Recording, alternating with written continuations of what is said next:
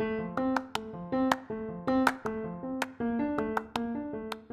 to another episode of the Be Well Cartel podcast. Join us as we break down the truth behind all things fitness, nutrition, mindset, and more to help you form your own holistic definition of what is truly healthy for your body, with a healthy dose of sarcasm, dad jokes, and real-life experiences.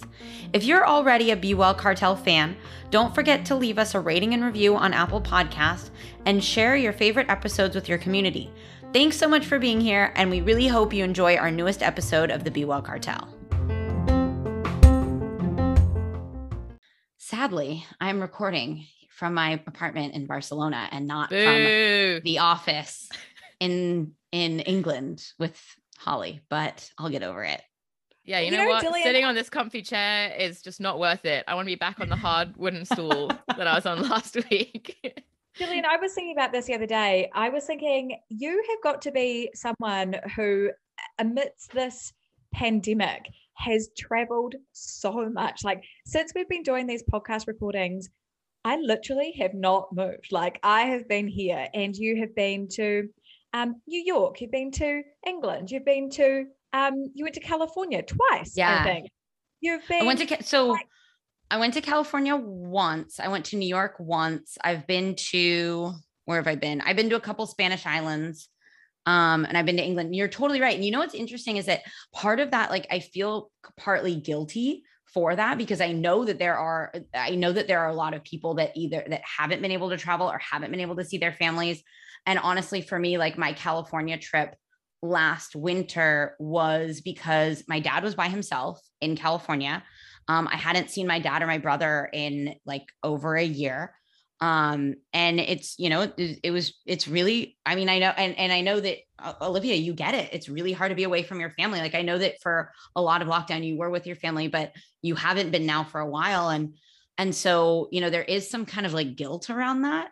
My trip to England, I mean, I honestly I feel so lucky that I got to spend time with Holly. And I also got to spend time with my grandma, which, you guys, she's 95 and holy shit balls. She is like spry and mentally 100% there. And I mean, she's a full head shorter than me, like a full head. And for reference, you're quite small. Yeah. For reference, I am 5'1" or 155 centimeters. So my grandmother is easily 4'6" or, you know, wow, 135 centimeters easily. Has she always been that small, or is it like an age shrinking situation? So I have a theory that is not politically correct at all.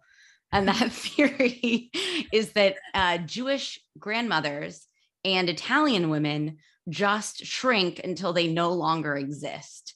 They don't ever die. I was so impressed when you said she could still walk around for like an hour. So I caught her. I caught her on the second day I was there, standing on top of the toilet, opening a window. And I was like, Grandma, what are you doing? And she apparently every day gets up on a step stool, steps on top of the toilet, and then opens this window that is super high up, which is terrifying for me because her bones are probably like a bird at this point. But honestly, I mean, we went for about an hour-long walk. She held my hand the whole time because she's a bit unsteady, like as far as balance is concerned, but holding my hand, she was walking at a really good pace.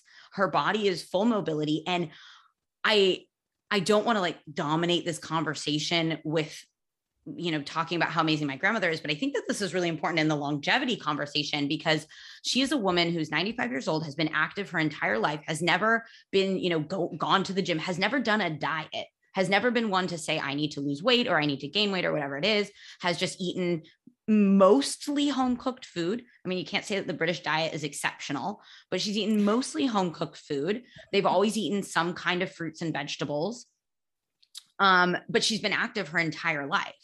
And so for her, activity is a non-negotiable. And she told me, and I'll kind of end this here. She told me so we were talking about exercise, and I was like, we were talking about the NHS, Holly, because you told me about that thing that your and I asked her if she knew about the NHS exercise program. She says, oh, they're rubbish. They're not going to teach me anything. So I dug a little bit deeper, and she does a 10 to 15 minute stretching and exercise routine every evening. And I asked her, I was like, well, how long have you been doing that for? She goes, I don't know, most of my life. And I asked her, well, is there ever a time that you don't feel like it? She goes, oh, all the time. I'm a lot of the time I'm too tired and I really don't want to do it. And I was like, well, then what do you do? She goes, well, I do it anyways. Yeah. And it was one of those like boom moments where I thought everyone needs to know this, because this is the true definition of one, a habit is where, she kind of feels weird if she never does it. She also knows that she's like, I go on vacation and sometimes I won't do it, but I know that I'll always come back to it. Yeah. And seeing her now, there's no way that you wouldn't say that has played a part in how incredibly mobile and agile she is. Yeah. Like that's so cool. It makes me think of my mom, because my mom does. And when I was younger, I used to be like, oh, you're such a weirdo, mom. But every morning, like without fail, she's had 2 hip replacements, her pelvis shattered, like she's had a pretty rough go of it. And every morning she does like tapping. Have you guys heard of tapping? Like she taps. Oh, is it EFT? Yeah, she taps her organs and she says, thank you, heart, for pumping blood around my body. So like, thank cute. you, liver. Like really. And she goes through a whole routine like every morning. She does a bit on like the rebounder. She always does push-ups. She does planks. And she does it like without fail.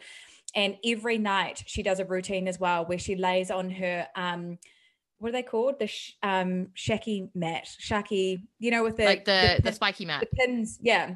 She lays on that. She puts her legs up the wall in like a supine position.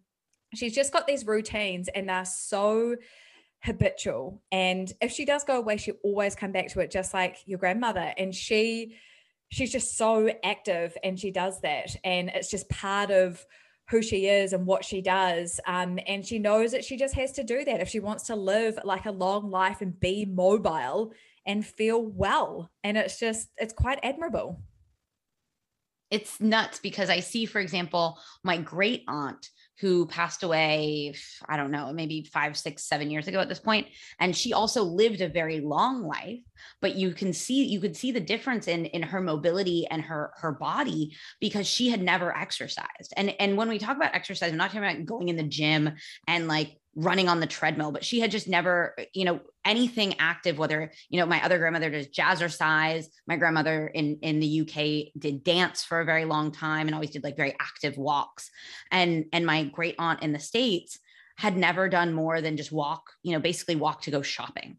And you could see as she got older, it was so difficult for her to move her body. And she, in her late 70s, was prescribed exercise using things like TRX, stability balls, just like simple exercises. And it was so hard for her because she didn't have the muscle memory, or B, the mobility and the muscle. And this is the thing for women, is that falls prevention is one of the biggest things that we have to think about for women as they age, because that is actually cardiovascular disease is what, like the silent killer for women, which is crazy that only men kind of, for women, people sort of talk about breast cancer as being like the biggest thing, but it's actually cardiovascular, like heart disease. Anyway, but falls as well for women is one of the biggest things that actually contributes to death in women.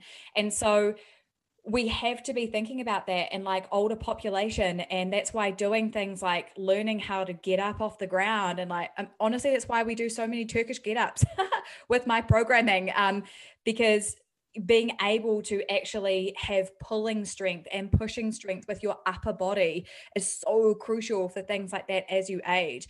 And it might sound kind of weird, but we have to be thinking about these things. But this is the problem, is that, young girls who are like in their 20s are dieting and they just work out to burn calories. It's like, that's literally what they want to do. But that's all contributing to like poor bone health and stuff like that. And it's like, women don't realize that what they're doing in their 20s affects their 30s, affects their 40s, affects their 50s, and so on. And so it's like, we have to start thinking about these things earlier. It sounds grim, but we do.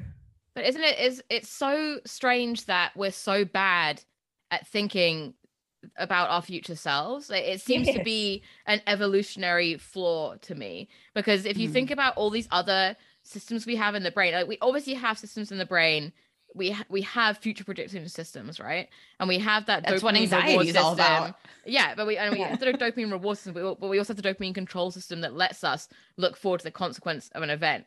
But it's so limited. Like the amount we're able to look forward is like not very far. And it seems like somewhere in our like hundreds of thousands of years of evolution that we should have evolved something to help that be more important to us, so that we can take care of our future selves better. We suck at it.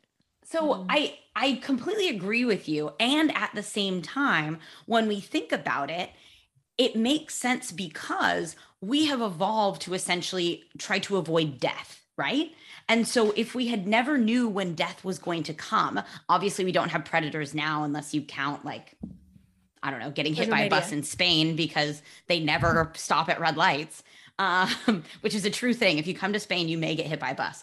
And maybe I'm getting this wrong, but I think, you know, we've evolved to essentially think like, oh, we could die at any moment. And this is why we have like the parasympathetic and sympathetic nervous system that, you know, to activate us for this potential of death or of danger, and then, you know, relax when we feel like we're no longer in a vulnerable or unsafe situation.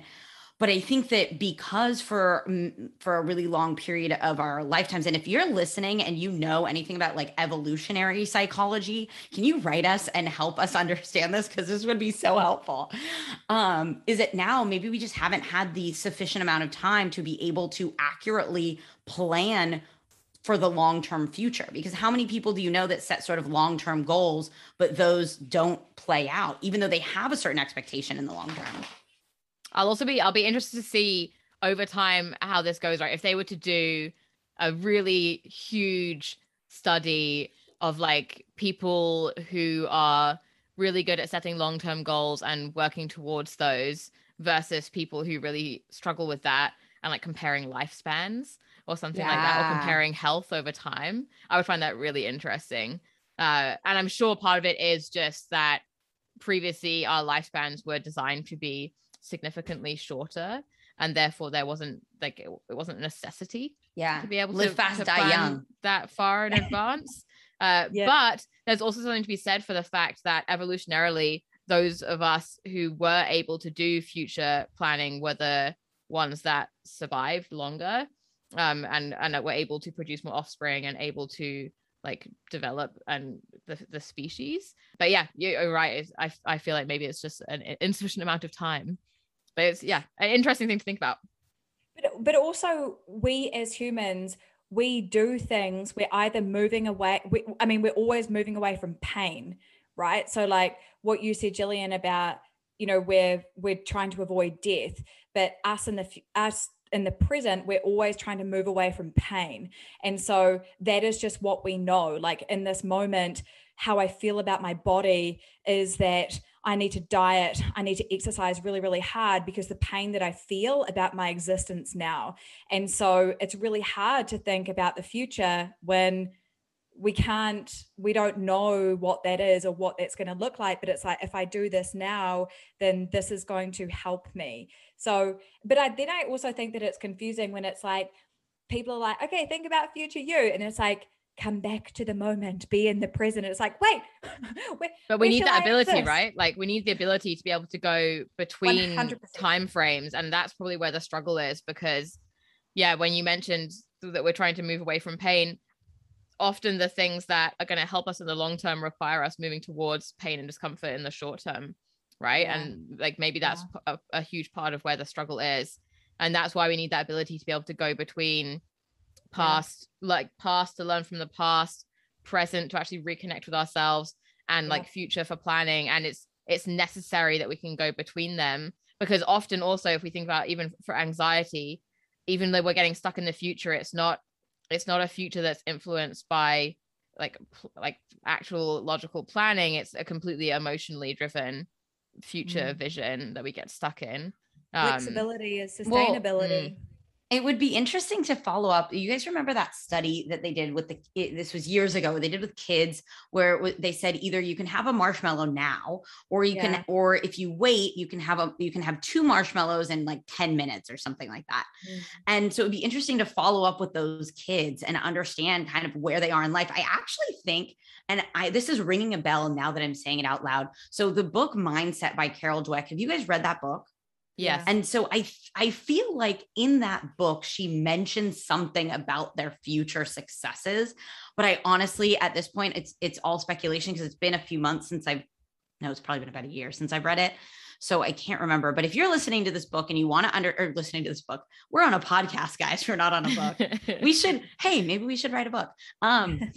If you are listening to this podcast, Mindset is an incredible book to read. I think also just to understand how you face challenge, which is essentially what we're talking about, is understanding, hey, what you said, Olivia, is we were trying to move away from pain. So we feel a challenge. How do we address that challenge, right? How do we understand, this is what present me wants, but how does balancing out the need for, future me to feel it or act or be or live a certain way, and the need for the feeling that I need to move away from pain now, how do we balance those out to create a longer term vision for how I want to live as a person? And so this is a great transition into what we're going to talk about today. We have a Q&A episode today, guys. This is a fun one. We haven't done a Q&A for a while, so maybe we'll just do a couple in a row. Who knows? And a question that comes up. So this came up this comes up all the time, and I'm not going to make you wait any longer to know what it is. It is, do I really need a rest day? And this is something I know that all 3 of us talk about a lot with our clients. Even clients that have been with us for a long time sometimes need to revisit this idea of why rest days are necessary. And there are both physical reasons and psychological reasons why they're necessary.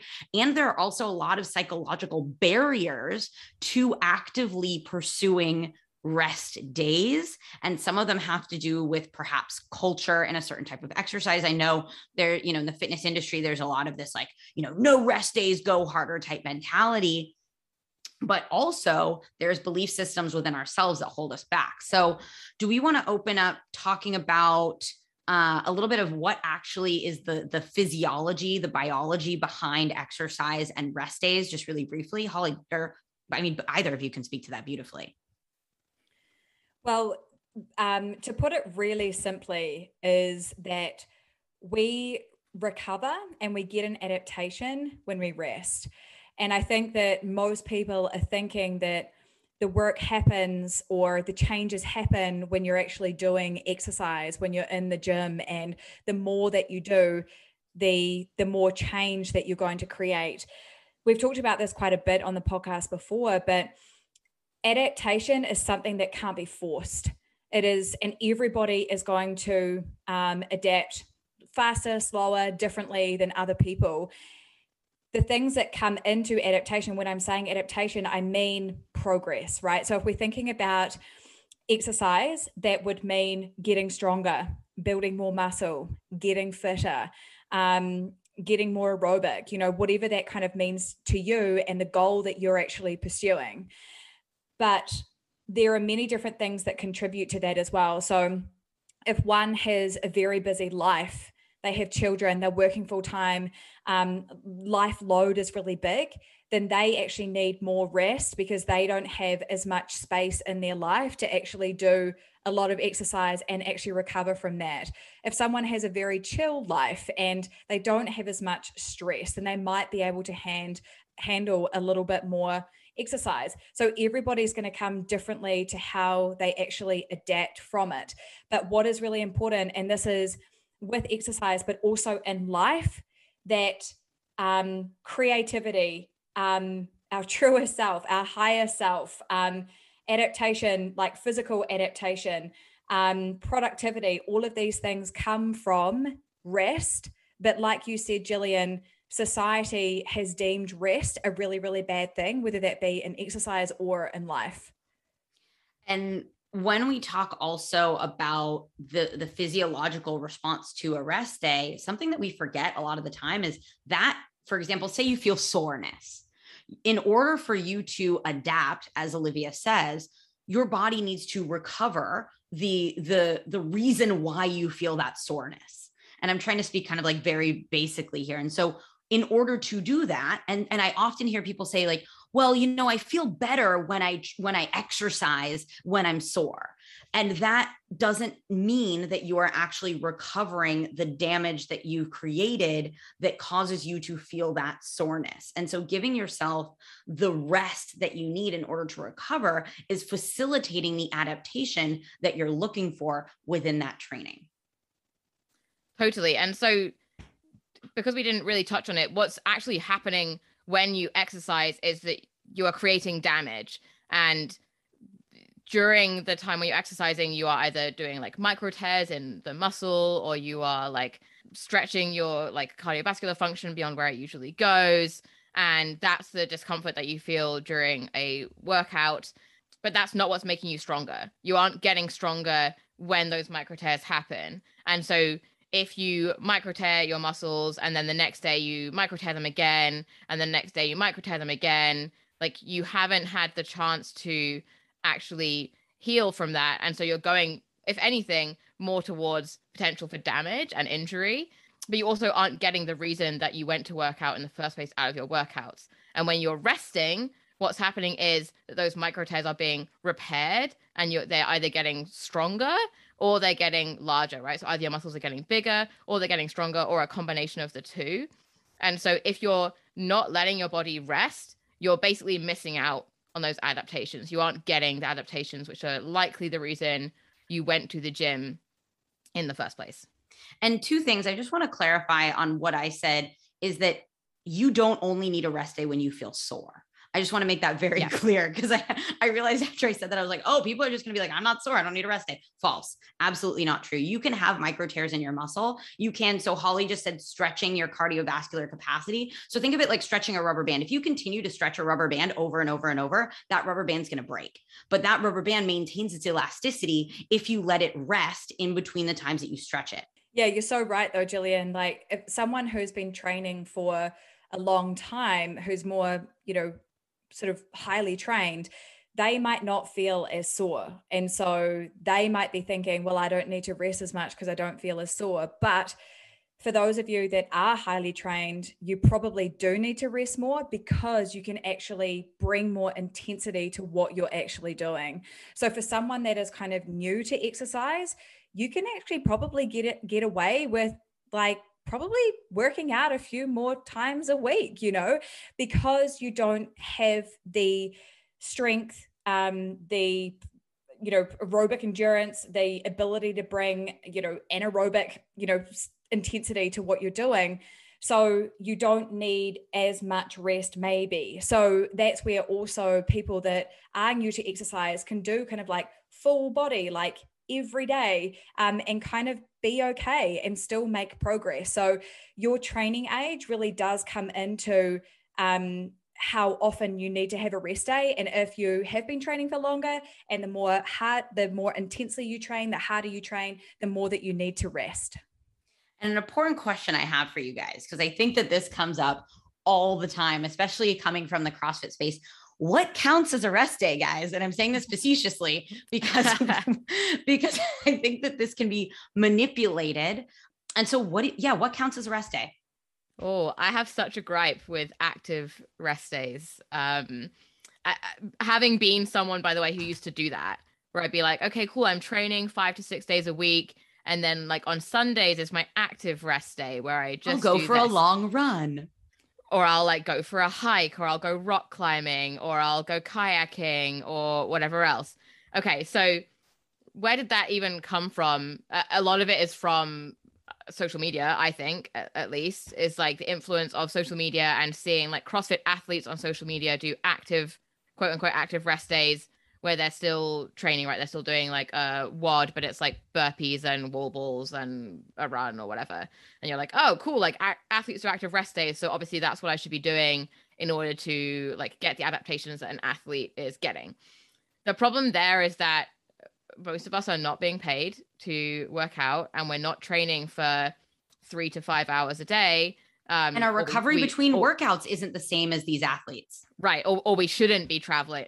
We shouldn't be training for 3 to 5 hours a day. And if they're training for 3 to 5 hours a day, and yes, like then their whole nutrition and lifestyle strategy in between that is going to be, how can I recover between these? For them, doing a like light workout on a rest day may genuinely be rest for their nervous system comparatively to what they usually do. It's very unlikely that that's the case for anyone who is not a full-time athlete and is not, extremely efficiently recovering in between workouts. So, I mean, really here is going back to what Olivia mentioned right at the start, which is our stress loads are not just from our workouts. And so how much rest do you need is going to change even for you, depending on where you're at in different stages of life, whether work is stressful this week and you have a presentation you're planning for next week, whether the kids are home this week because school's out, things like that are going to affect how much rest you need. And so, I'll let Olivia carry on that, but active rest days, I hate them. I don't think you should be doing them unless you're a full-time athlete. And even then I'm kind of like, Yeah, I think what really matters here is intention. So if one is doing like structured movement and they call it active rest day, like fine, like call it whatever you want.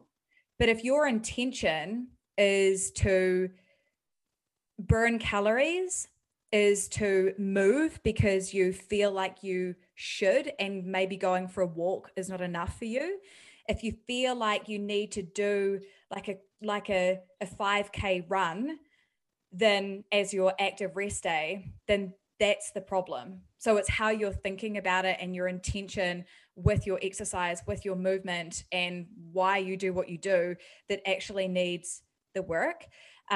So I think that is kind of where you need to ask yourself, like, what am I actually doing here and what is the point? And if you are someone who is going into the gym, you do care about getting stronger. You do care about getting fitter. You do want to build some muscle. I mean, having biceps is fun, then you will honor the process of rest, and you don't need to add in extra stuff because you feel like you need to sweat. You feel like you need to work out and that resting isn't enough. So yeah, I think that kind of goes into the next point that we've got here is the psychological reasons behind rest days or why you're not able to take one. This is such a hard one. And I will come back to the question that I had for you guys, which is, I think, one that probably a lot of people have around, how often do I need a rest day? But we'll touch on that afterwards. So let's table that one. But I think that there, like you said, Olivia, you brought this up. And I think that this is one of the most important points is the intention behind it. Understanding, one, why are you working out?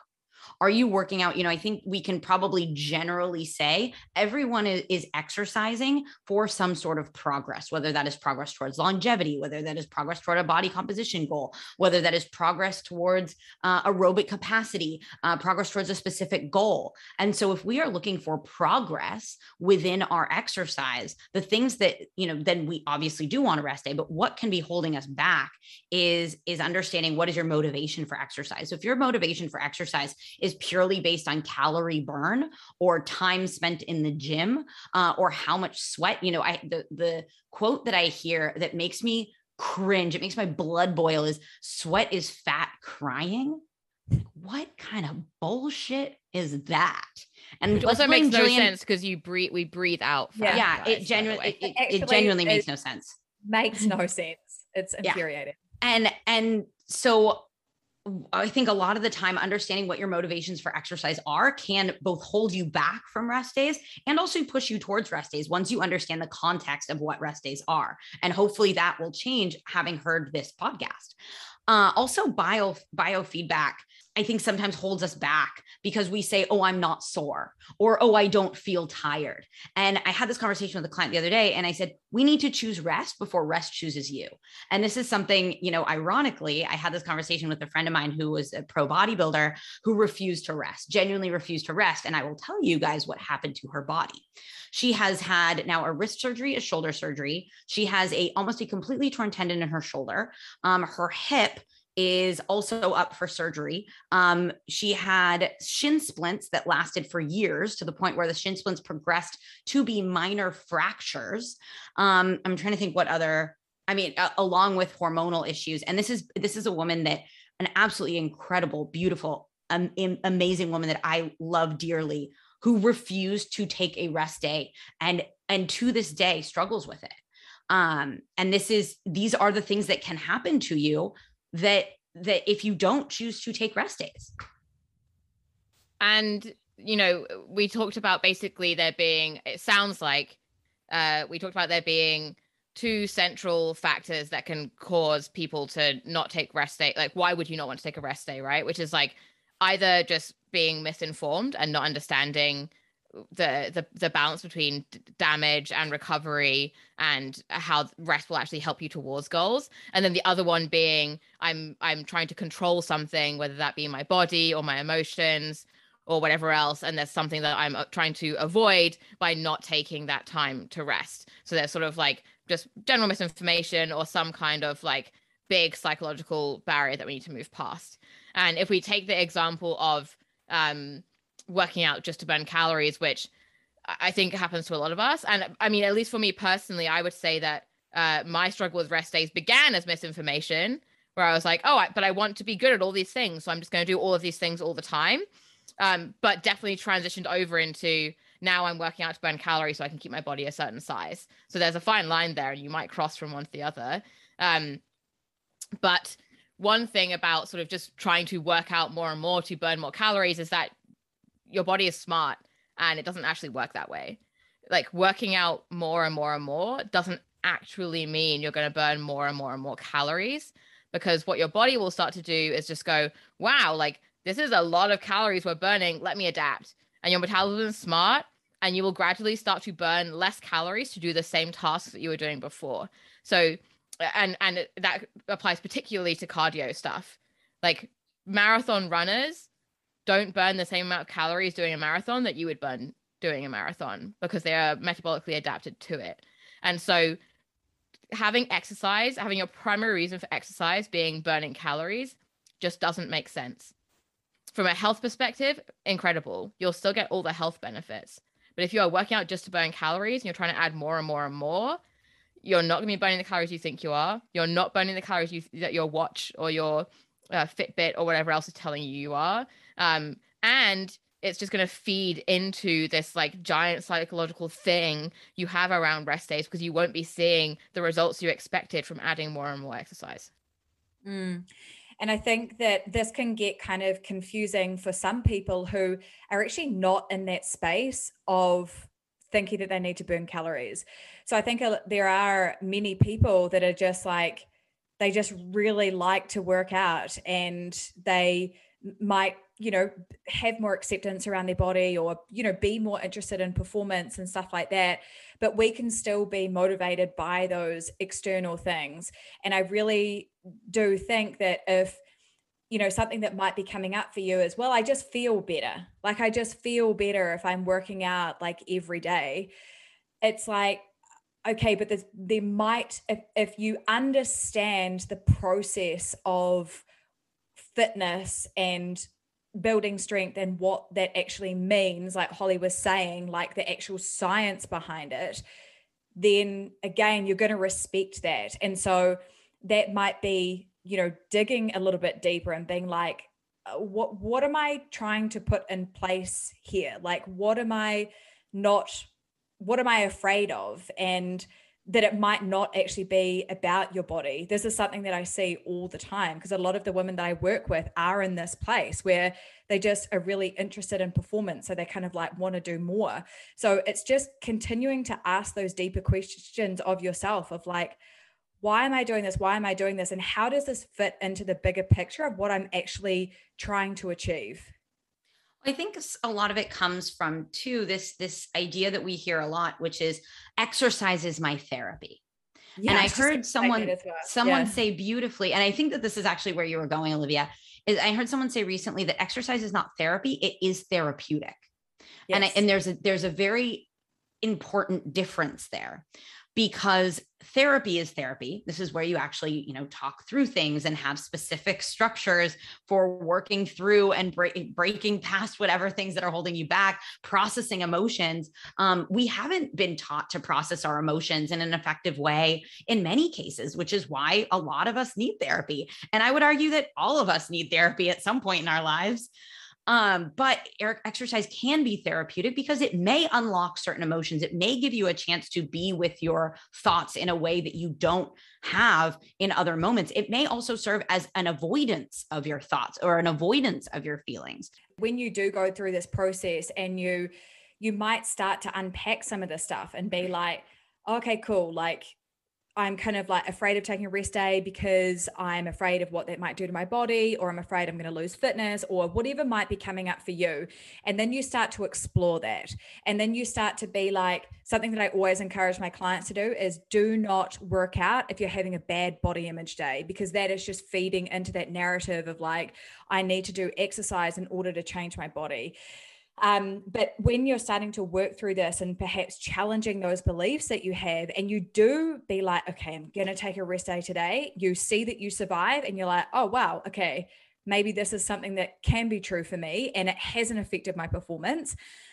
But then what I often see with women that are going through this process is they get to a point where they're like, it's supposed to be a rest day, but I kind of want to do something. Like, I kind of feel good. Like, I don't know, want to like go for a hike or do something like this. And that's where it gets into this difficult place of like, am I doing a bad thing here? Am I rebelling against this? Am I listening to my intuition? And you have to just come back to, again, that intention. So self-trust is something that we cannot see.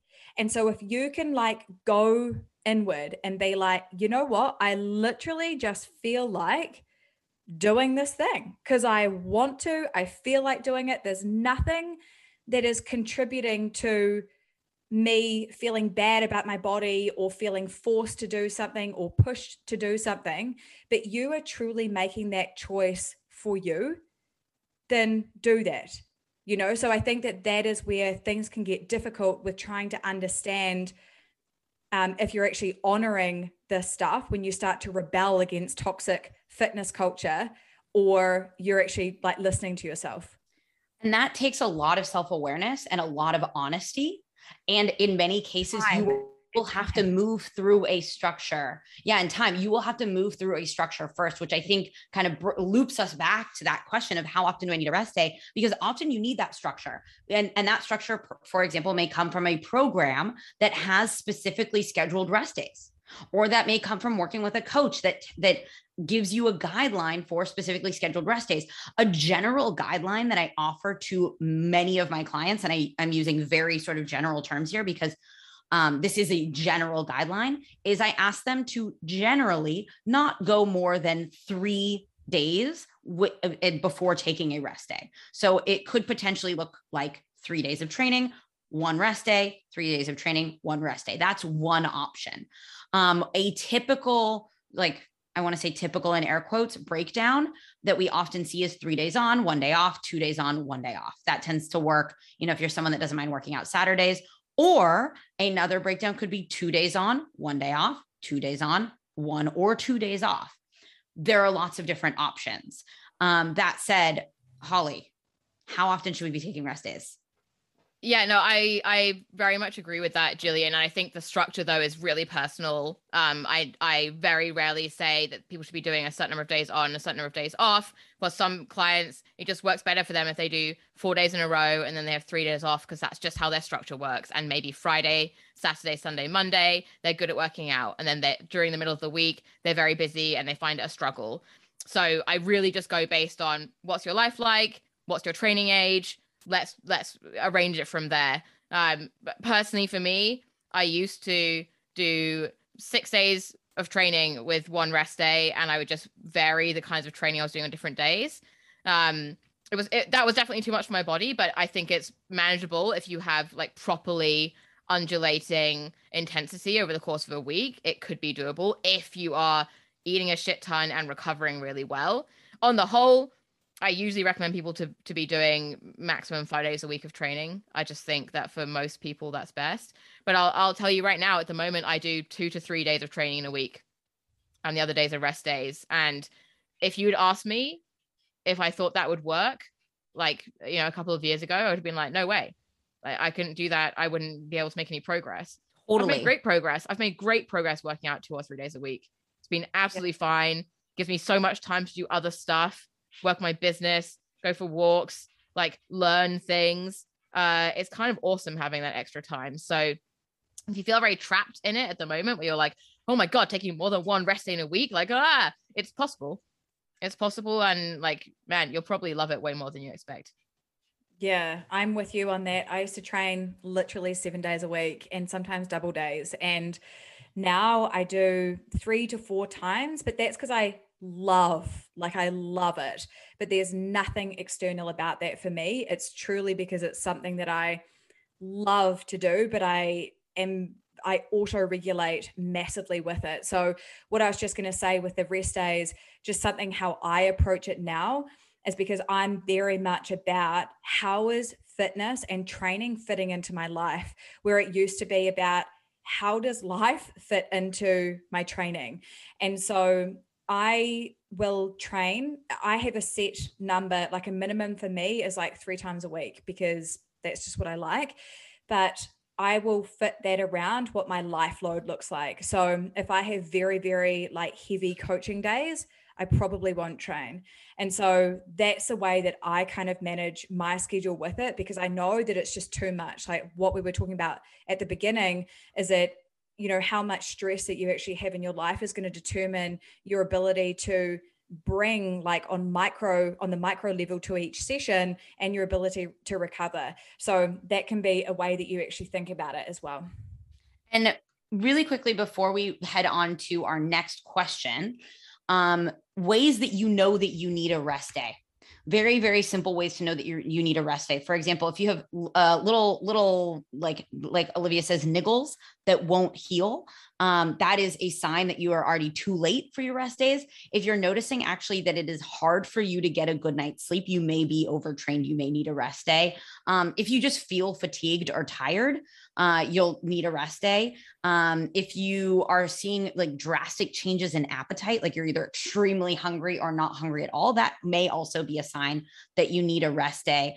Also, if you're just not motivated at all, and that is a strange thing for you, you tend to be motivated to work out and you're just dragging yourself, that's another sign you need a rest day. And a big one is plateauing. If you've been going and you're actually not seeing progress, even if you are, say you're working out 6 days and taking 1 day of rest, and you're thinking, well, I'm taking a day of rest, but I'm still not seeing progress.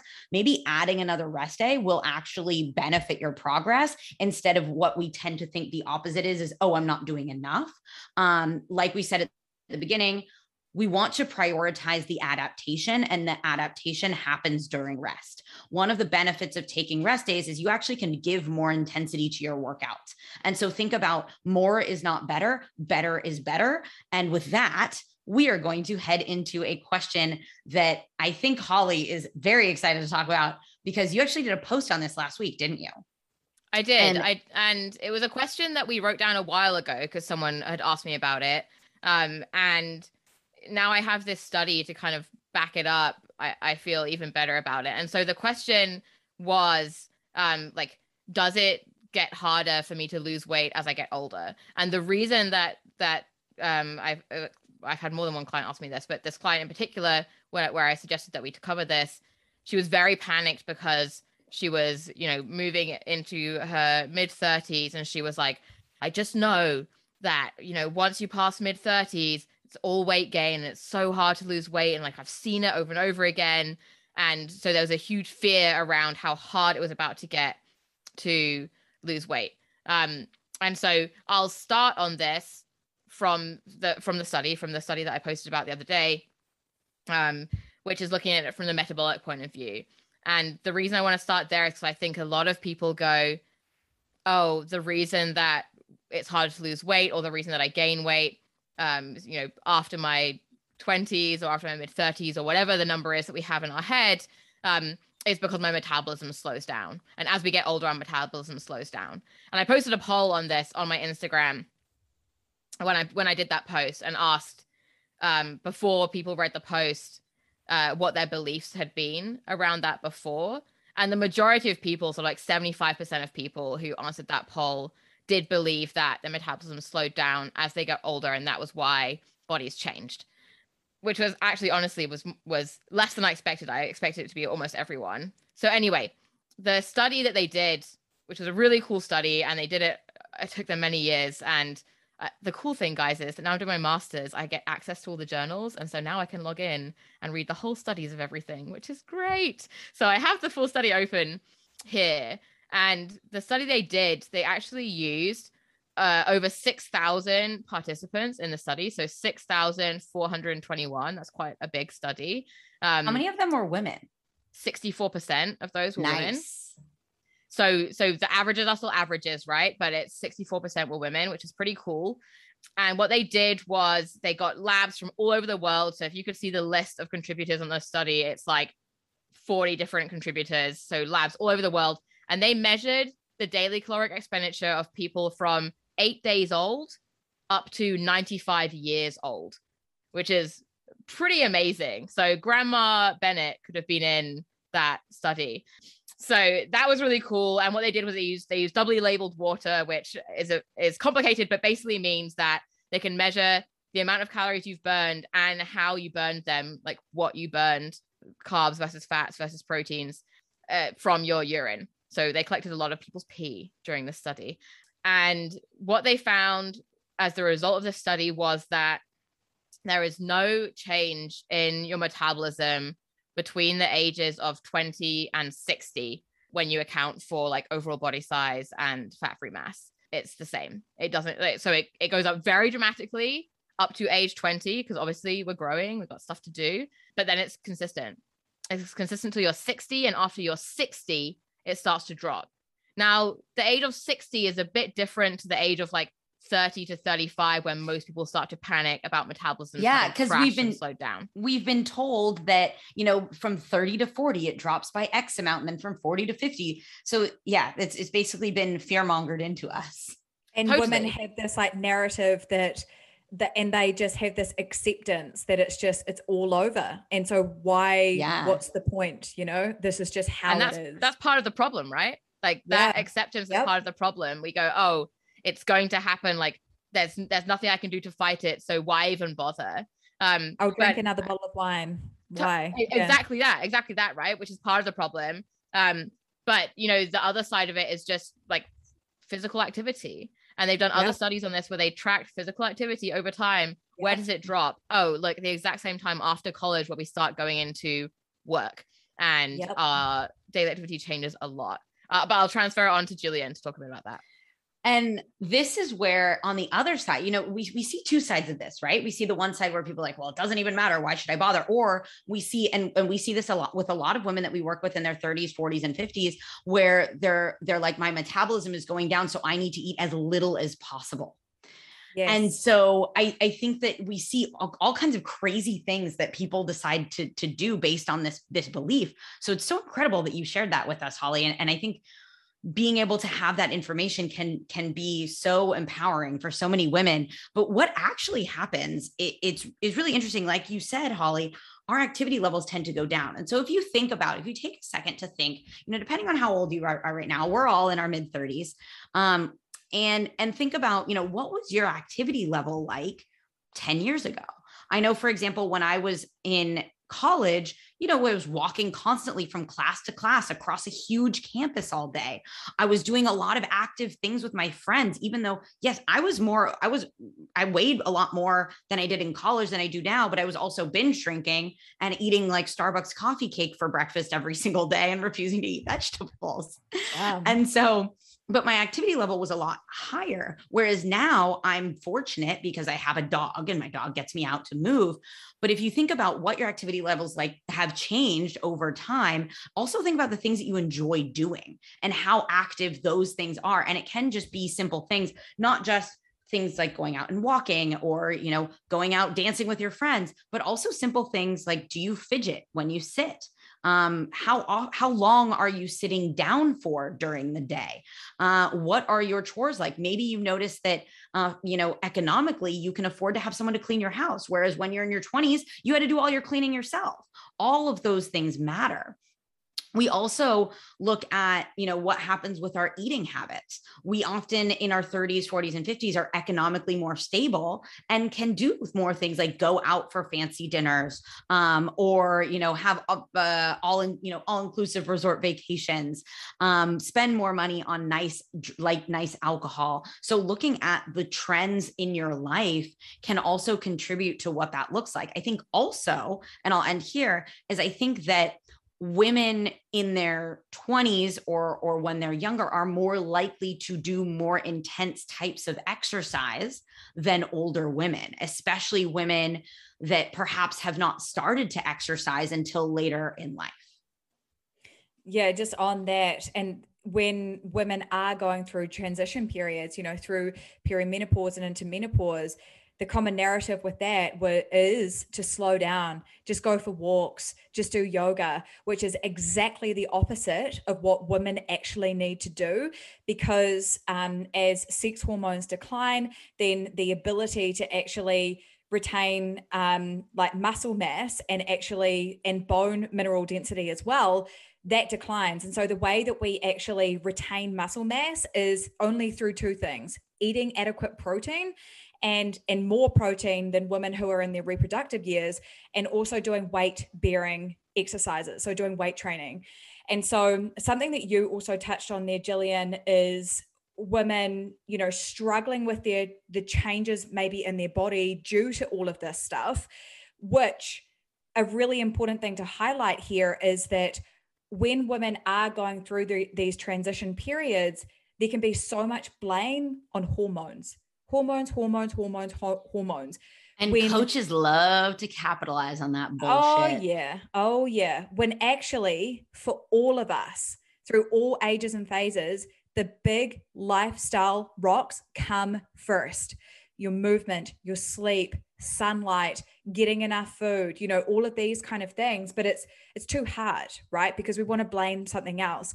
But going on what you said, Gillian, that women feel urgency and frustration because their body is changing and it's really difficult and it's hard. And like we talked about even before we started recording, this idea of like invisibility and stuff that comes up for women.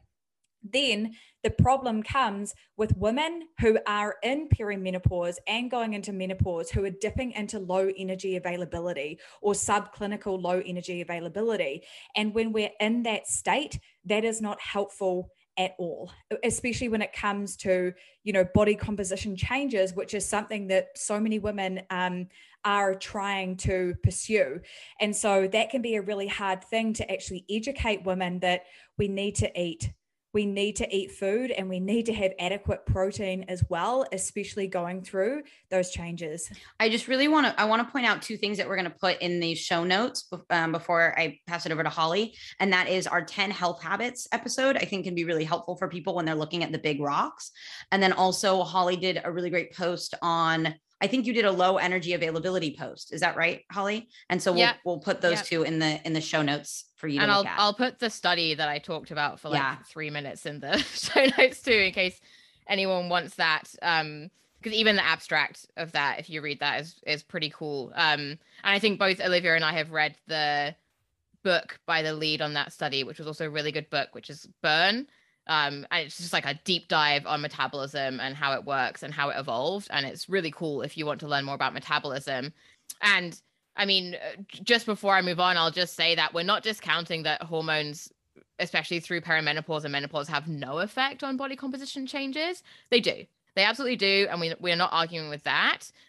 But there's a huge amount of emphasis placed on those instead of the rocks Olivia just mentioned. And like, you know, even if we look at some of the graphics in the study I mentioned, you know, the central reason for metabolism dropping as we get older is the loss of muscle, is the loss of fat-free mass, right? And so by making sure we eat enough and train well, we can help to mitigate a lot of that happening. And so it's not that it'll stop your body changing at all, but it will really change the way your body changes.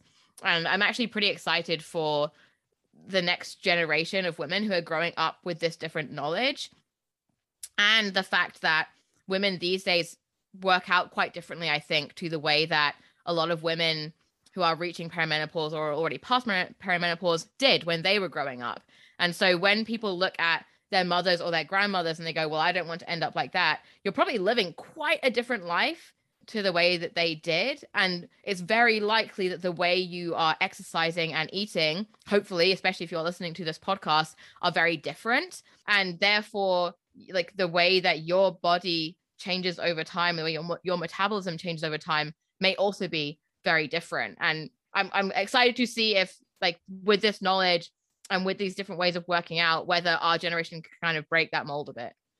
I want to recognize two things here. One is I overlooked something that also has probably changed a lot in your lifestyle if you are a woman in your 30s, 40s, or 50s or above, is that you probably didn't have kids in your early 20s. And so everybody's like, oh, like my body was so awesome. You got a hell of a lot more sleep, I imagine, than you did when you started having kids. And that makes a big difference. And I know a lot of women, I know a lot of us work with moms, and seeing what happens after that transition into motherhood with sleep and rest. And you can also go back to, we did a 2-part series on sleep and understanding how that plays into what your metabolism or what your body composition does is important. And the second thing I wanted to say is, we are not telling you that you need to lose weight as you are older. We are not drawing a judgment on saying like, hey, your metabolism didn't change, so you have no excuse to gain weight. That's not what we're saying at all.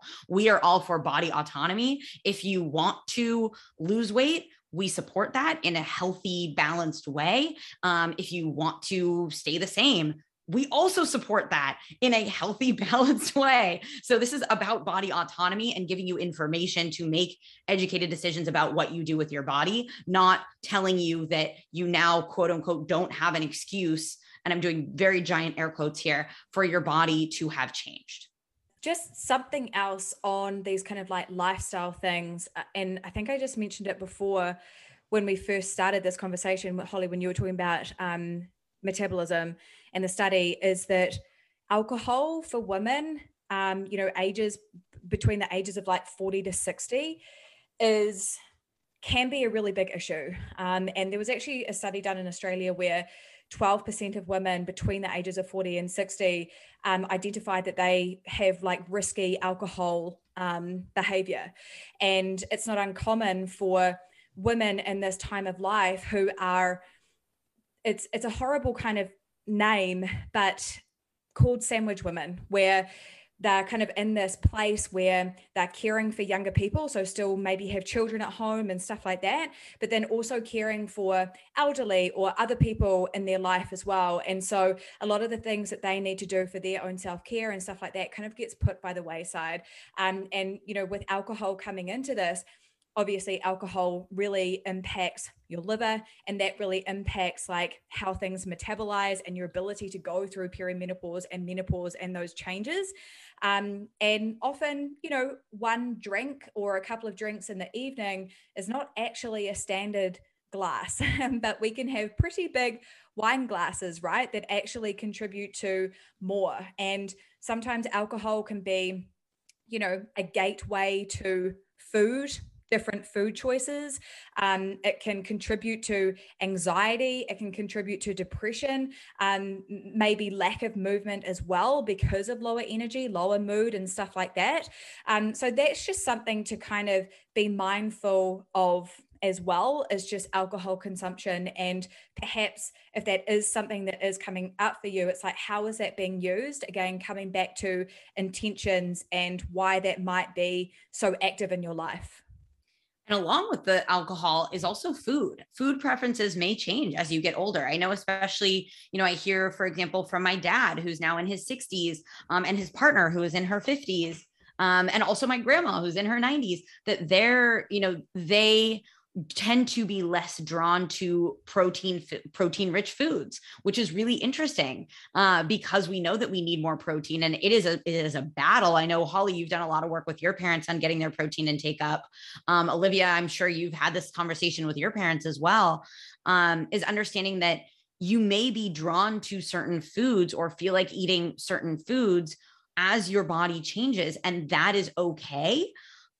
But we also want to be aware of what does my intake look like? If I am now reducing, for example, what used to be 120 grams of protein a day, if I'm now reducing that to like 60 or 70 grams of protein a day because I just don't feel like it, is that going to be supporting your body in the same way as maybe you need it to be supporting your body, if that makes sense? I know what it may look like for you is maybe you don't feel like eating meat as much. So maybe you transition to more plant-based sources of protein. But I think that that's where education on what are protein-rich foods or how to combine foods in a way that is both satisfying for you and contributes to what your nutritional needs are can be really, really helpful. And I know all three of us work with people to figure out how that works for them in the context of their lives without forcing them to eat food that they don't want to eat, which I think can feel really restricting when someone says, well, I have to do this diet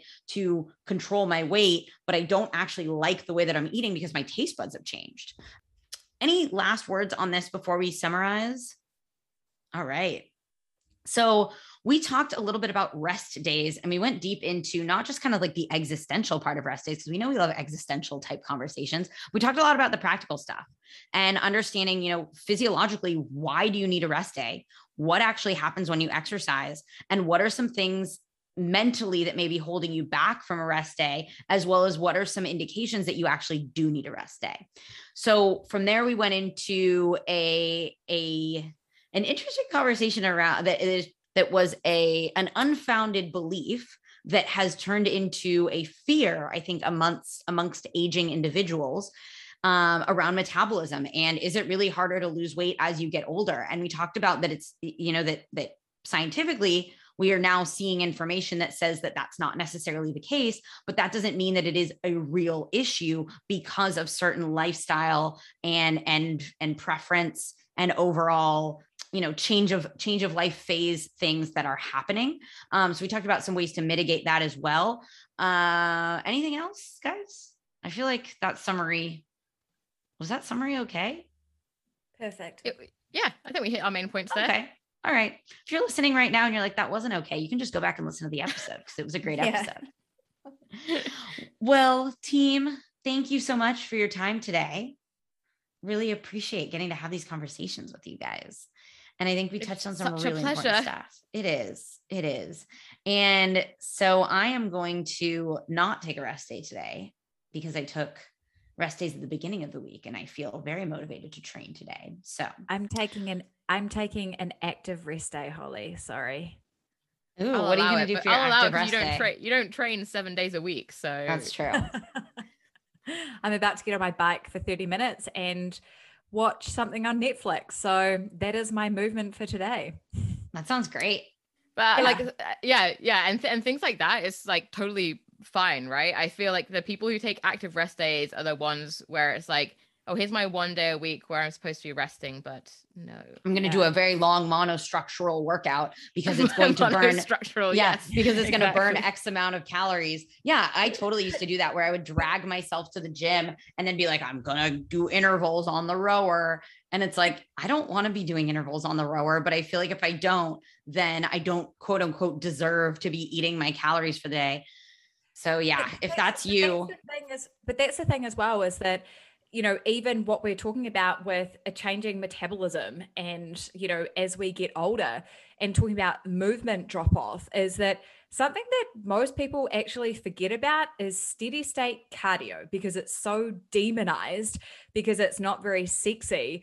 But steady state cardio is essential for heart health and so many other functions in your body. And women are like the percentages of women who actually aren't getting sufficient exercise each day is more alarming than the women who are doing too much exercise. So steady state cardio is highly overlooked. Just to clarify on that, that does not mean that you need to go slog away on the treadmill for X amount of time. Or the elliptical. Like, no. Just go for a walk and love me and listen to this podcast. Yeah. Duh. With that, guys, as always, if you enjoyed this episode, please share it with someone in your life that you think could benefit from this conversation. We will be back again next week. Love you guys. Bye.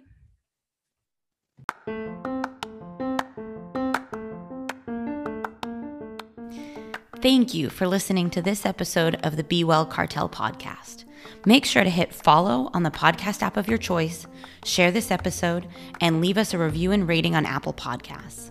It is a small effort with a big reward and the best way for other like-minded individuals to find the Be Well Cartel. To learn more about the Be Well Cartel community, stay up to date with us on Instagram at Be Well Cartel, and see you again next week. We love feedback, so if you have anything to share with us, please reach out via Instagram to let us know what we are doing well, what we can improve on, and how we can support you.